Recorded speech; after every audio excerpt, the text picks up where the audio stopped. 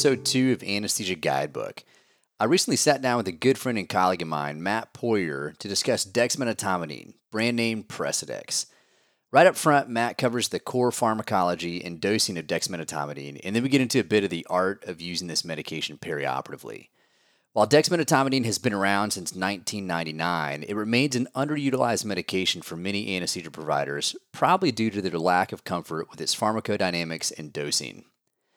The benefits of and uses of dexmedetomidine are numerous, from its efficacy as an anxiolytic and sedative in both sedation and general anesthesia cases, to its ability to preserve respiratory function while facilitating sleep-like sedation, to its analgesic-sparing properties and predictable cardiac response. Hopefully this quick rundown will help you gain confidence in incorporating dexmedetomidine into your practice. If I was a chef, I would say it's one of my favorite ingredients to cook with. It's a medication that I hope you gain confidence with because there are so many situations in patient populations where skillful use of dexmedetomidine will facilitate outcomes that would have been harder or maybe even impossible to achieve with other medications. Now, could you get the job done without dexmedetomidine? Sure. You could go your whole career and not use this medication.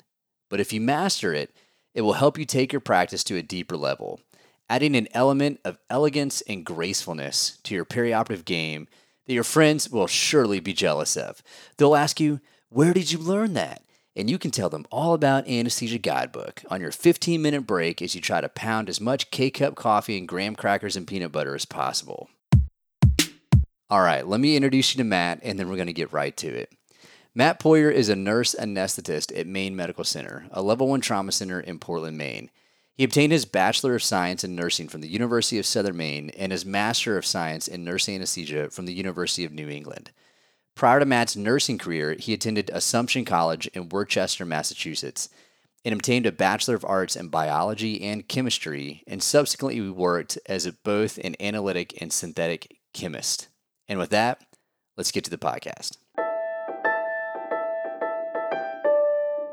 Well, Matt Poirier, thanks so much for joining me on the podcast. We're here to talk about dexmedetomidine, and right up front, I'd love to give a quick rundown on just like the core pharmacology stuff for folks that might pick up the podcast and want just a brief review. So give us a rundown on stuff like the mechanism of action, the typical dosing, pharmacodynamics, that kind of stuff. Cool, man. Yeah, it's an alpha-2 agonist, sedative. So the way it works is it binds to presynaptic alpha-2 receptors and inhibits norepinephrine and catecholamine release. It's selective for alpha-2 at about 1,600 to 1, so over alpha-1. The onset of it is about 5 to 10 minutes IV, and you can give it intranasally, 45 to 60 minutes if you give it intranasally. Peak effects in 15 to 30 minutes. And 90 to 105 for intranasal. Elimination half-life 2 to 3 hours. And the half-time is dose-dependent, so it's important to remember if you're running an infusion versus a bolus dose. 4 minutes after a 10-minute infusion, and it increases to 250 minutes after 8 hours. So just keep that in mind when you're running your infusions. It's going to take longer to wear off. Interesting. Yeah, so what would the typical bolus dose be for like IV? Did you say that? I missed that. I did not say that. So a typical dose IV for a bolus is 0.5 to 1 mics per kilo.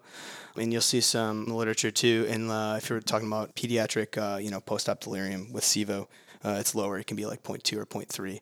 Because if you're doing these shorter cases, you don't want to give, a bigger dose, and then you have more time in PACU. Yeah. 0.2 to 0.3 mics per kilo. Yes, correct. Yeah. Great. And then, so that's a bolus dose. Are you giving that like over 10 minutes like the manufacturer recommends, or is this something that you like?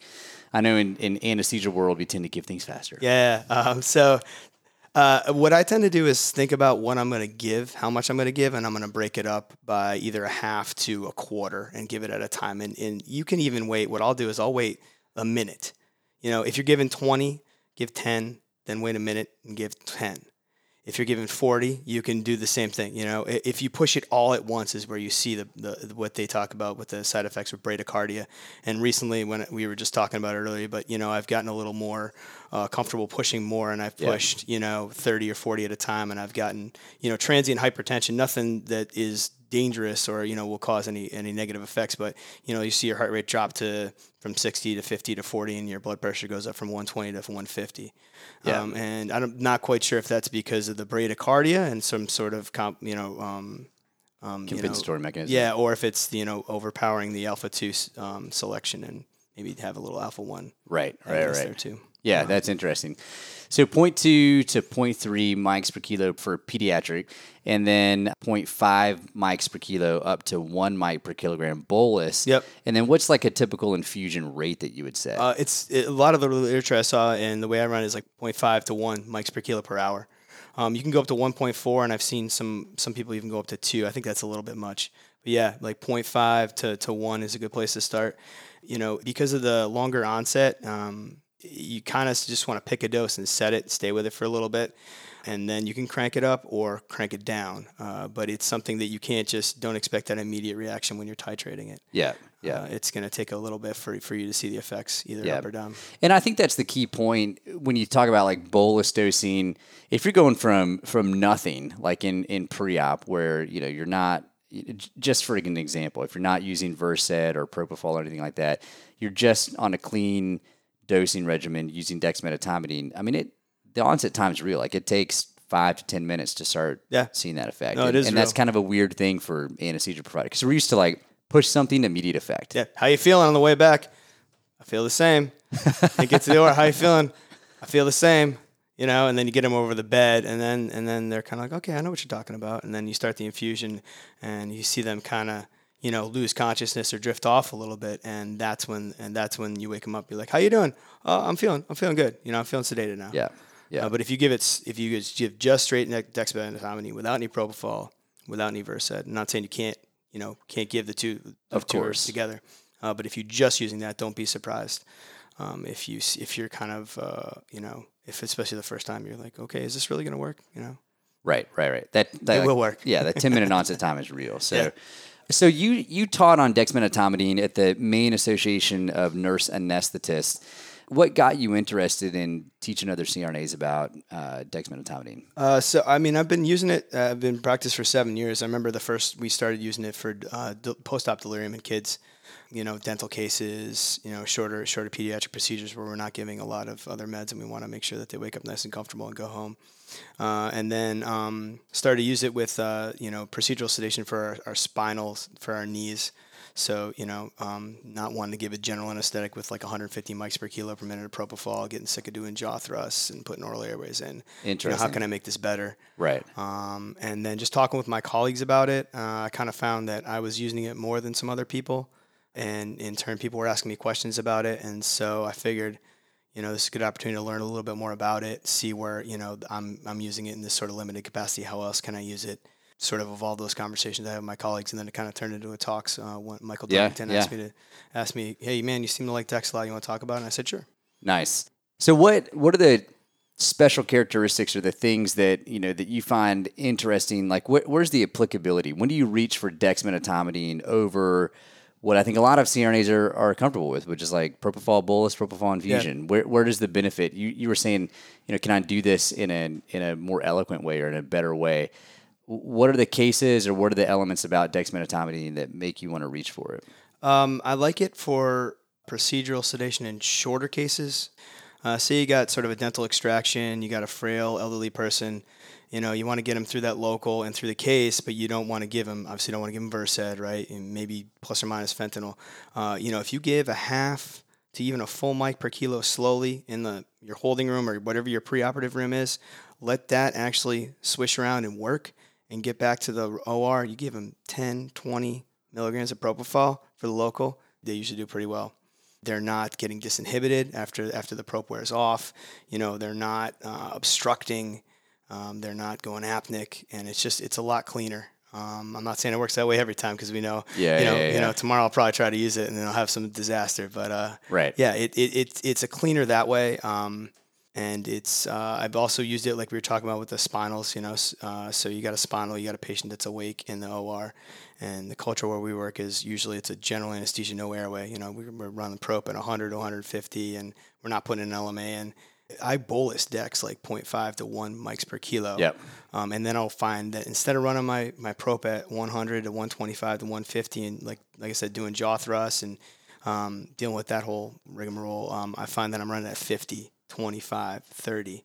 and they're still unconscious and they're still comfortable, they're not waking up, and there's less respiratory depression. Yeah. And So less in obstruction. those cases, like for a spinal, for a knee or hip replacement, you're running dexmedetomidine alone or in conjunction with propofol? So I'll give it as a bolus dose, and then I'll run the prop infusion. Oh, okay. Yeah, sorry. Yeah, I Interesting. should have been more clear about that. I have run it as just an infusion Yeah. too. Somebody that has a history of post-op cognitive dysfunction or that does have Alzheimer's or Yeah. something, or some other issue that they're requesting. Hey, then they're really into. Look, I don't want this anesthetic to affect me, or I want it to affect me as little as possible. Yeah. So I've ran a dexmedetomidine infusion just solely, and Right. I got up to I think 1.4 for that. And Yeah, I yeah. gave a bolus up front. Yeah. I've also done something similar where on our lower extremity joint replacements, instead of using propofol, using dexmedetomidine, so doing an incremental bolus at the start of the case and then getting an infusion going. And it is maybe a little bit more like uncomfortable for the team as they're setting up, right? Because they're like, whoa, we're used to this patient being like lights out, Yeah. And so it takes that kind of setup time, but then you're able to titrate it like you would any other infusion, and you get them to that sweet spot to where, they're not waking up with kind of like a loud noise in the room, but if you touch their shoulder and say, hey, Mr. So-and-so, like they'll wake up and interact with you, but maintain that like ability to breathe through the case. And I feel like they're a little bit more cognitively clear than just being snowed by propofol. Oh, definitely. It's important to remember, like we were talking about with the onset, that like the staff setting expectations that this patient's not going to be like asleep when we hit the room. Also, the patient, until they start to lose consciousness, like I mentioned earlier, they're not going to feel, especially if they had multiple procedures Yeah. and they've always gotten Versed. You get those people that have had multiple anesthetics and they're always getting Versed, or you can tell they're always getting Versed because you talk to them about it. Yeah. Or they got a heavy MAC with propofol. This is going to be a different experience for them. You might even, depending on their anxiety level, coach them through that. Right.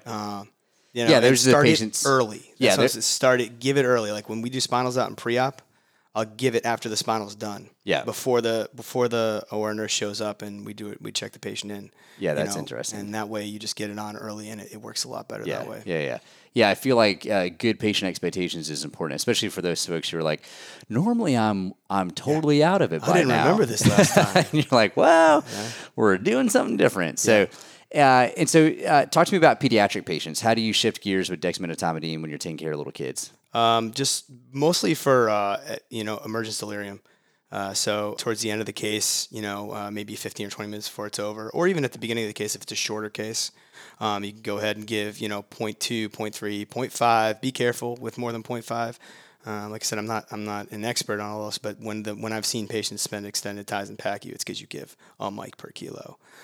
In addition to if you give some opiates or some longer acting opiates, that's somewhere you to get your PACU's full up and they're not too happy with you. Yeah. But you give that towards the end of the case, and then what I'll do is, I tend to underdose on the shorter cases in outpatient, and then if they wake up and they're super cranky, I'll give them like a couple of cc's of propofol, and then give some more dex, and so that kind of buys you time. Interesting. And if they wake up and they're thrashing and they're clearly having issues there, you feel comfortable giving them more at that point rather than not knowing how it's going to go and then overdosing them. Yeah. Or if you have a conversation with whoever you're working with, like, look, this kid went to sleep hard. Didn't spit the Versed out at us. Maybe we give a little bit more. Right. That's interesting. Let's talk a little bit about, at our hospital, how Dex comes, because I think that's going to be a variable for CRNAs and other anesthesia providers who out there who may be listening. We have this basically in like 3 modalities. We've got like the super concentrated, what is it, like a cc? And 200 per 2 cc, so it's 100 mics per cc. Right. So you dilute that with 48 cc's of saline, and you get your 4 mics.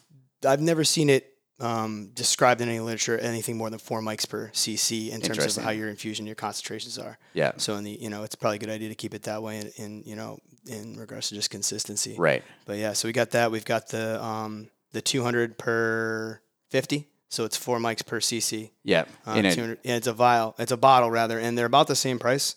Yep. So don't feel guilty about cracking open a bottle like you're going to save money. At least per up to date. I'm sure every institution is different. And then there is I've seen at one of the outpatient surgery centers I work at 80 and 20. Interesting. A vial.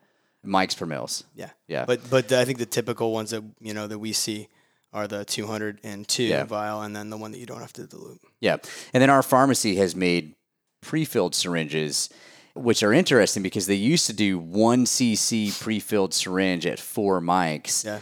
And once they, I think, facilitated that, like, oh, we've got Dex and pre-filled syringes. So one, it's easier. You're not having to do math or like mix down a bottle or a little vial. You feel like you're not wasting as much, right? Because you're using like maybe 3 or 4 cc's versus, a 50 cc, syringe or suspension or whatever. But I think once they actually created those pre-filled syringes, people started using them a lot more. Yeah. And then they shifted to 2.5 mil, same concentration, 4 mics per mil. So 2.5 mil syringes at 10 mics total in the syringe so that you can get a little bit more distance with the syringe. So we've got those in pre-filled syringes as well, which I think you talk about like the benefits of dexmedetomidine and the use for it for CRNAs and other anesthesia providers.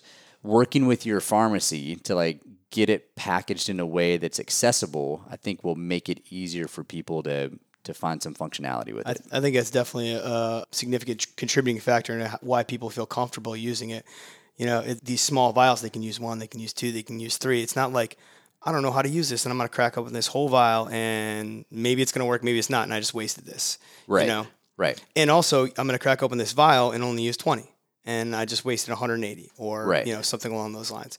If you make it more accessible and the doses that you're going to use, I think you'll find that, you'll feel more comfortable using it if you haven't used it before, and other people will too. You were saying before we hit record, though, that it does feel kind of awkward if you're using those pre-filled syringes like on an adult, and you've got like you're in pre-op with like 5 syringes, and you're pushing stuff, and people are like, "What are you doing?" Like that's a lot of syringes, sir. That's a lot what of are syringes. You doing? Or just even in the OR, I've had like circulators look at me like, "Okay, here we go," and it's like 3, 4, 5, and people are like, "What?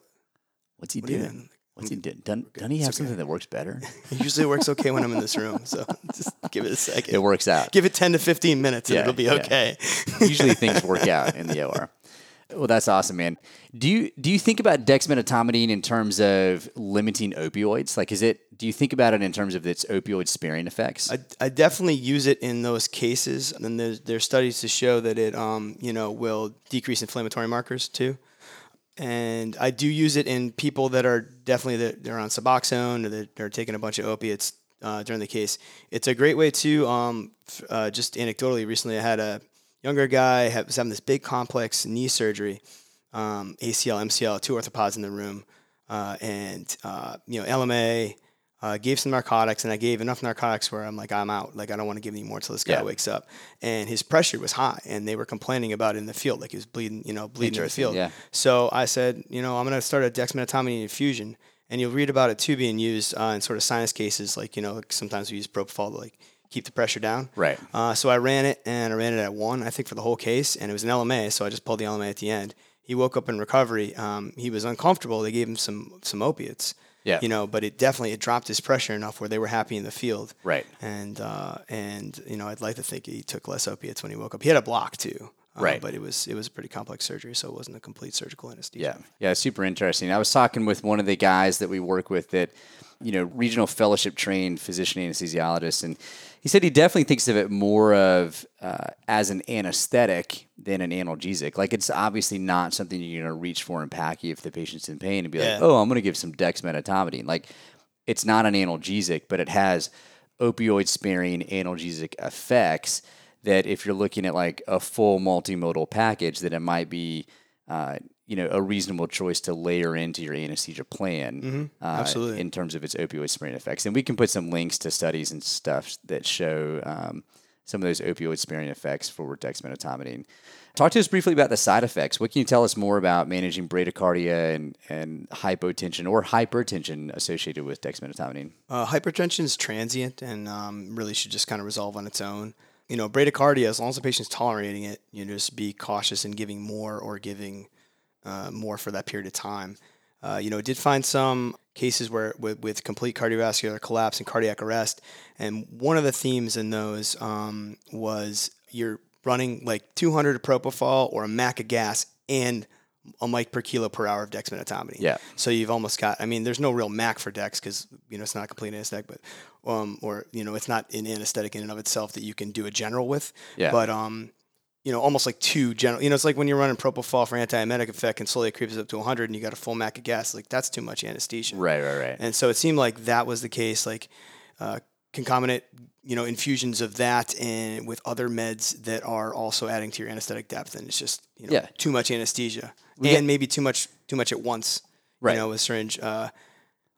Sort of resuscitation just revolved around ACLS. They didn't really have any specific like antidote. Yeah. I'm sure I would reach for like epinephrine earlier, maybe. People were giving the atropine for bradycardia, and then I think all the cases I saw just it progressed to epi. Yeah. But they were all saying that they managed it with ACLS. Yeah. I think most of the bradycardia comes on with high bolus doses that happen pretty quickly. You're more likely to see that. So I think that's why the manufacturer recommends that mic per kilo over 10 minutes. Over 10 minutes, just to give it slow. And of course, as anesthesia providers, we love pushing stuff fast. I have found your point to, is the patient tolerating it is a good one. If their blood pressure's fine, then maybe it's no big deal.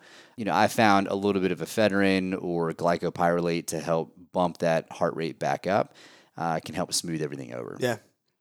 You got any info on cost? Is this like are we acting like this is like remifentanil and it's super expensive, or is this, essentially equivalent to propofol, or where are we falling in terms of cost? I think the breakdown is about $50 per 200 mics, whether you take the undiluted or the diluted. Okay. And if you're buying the vials that are 80 mics per 20 mils, it might be a little bit more, but that's about it. And I don't know what people are getting charged. I don't know what everyone's purchase agreements are. Of course. But certainly when you consider, when I consider how much I've integrated into my practice and I give it on at least a weekly, if not I wouldn't say daily, but at least a weekly basis, I'd say it's well worth, unless you're super tight on your finances. Yeah. Probably from the perioperative environment, it may not be cost prohibitive in terms of using it to augment your other plans, but I guess I could see if you're running an infusion for days on somebody in the ICU, maybe you start to think about like ramping up the cost on everything. Well, and I mean, a lot of us used Dex back in the ICU maybe 10 years ago when it was probably more. I don't have any data on the cost back then.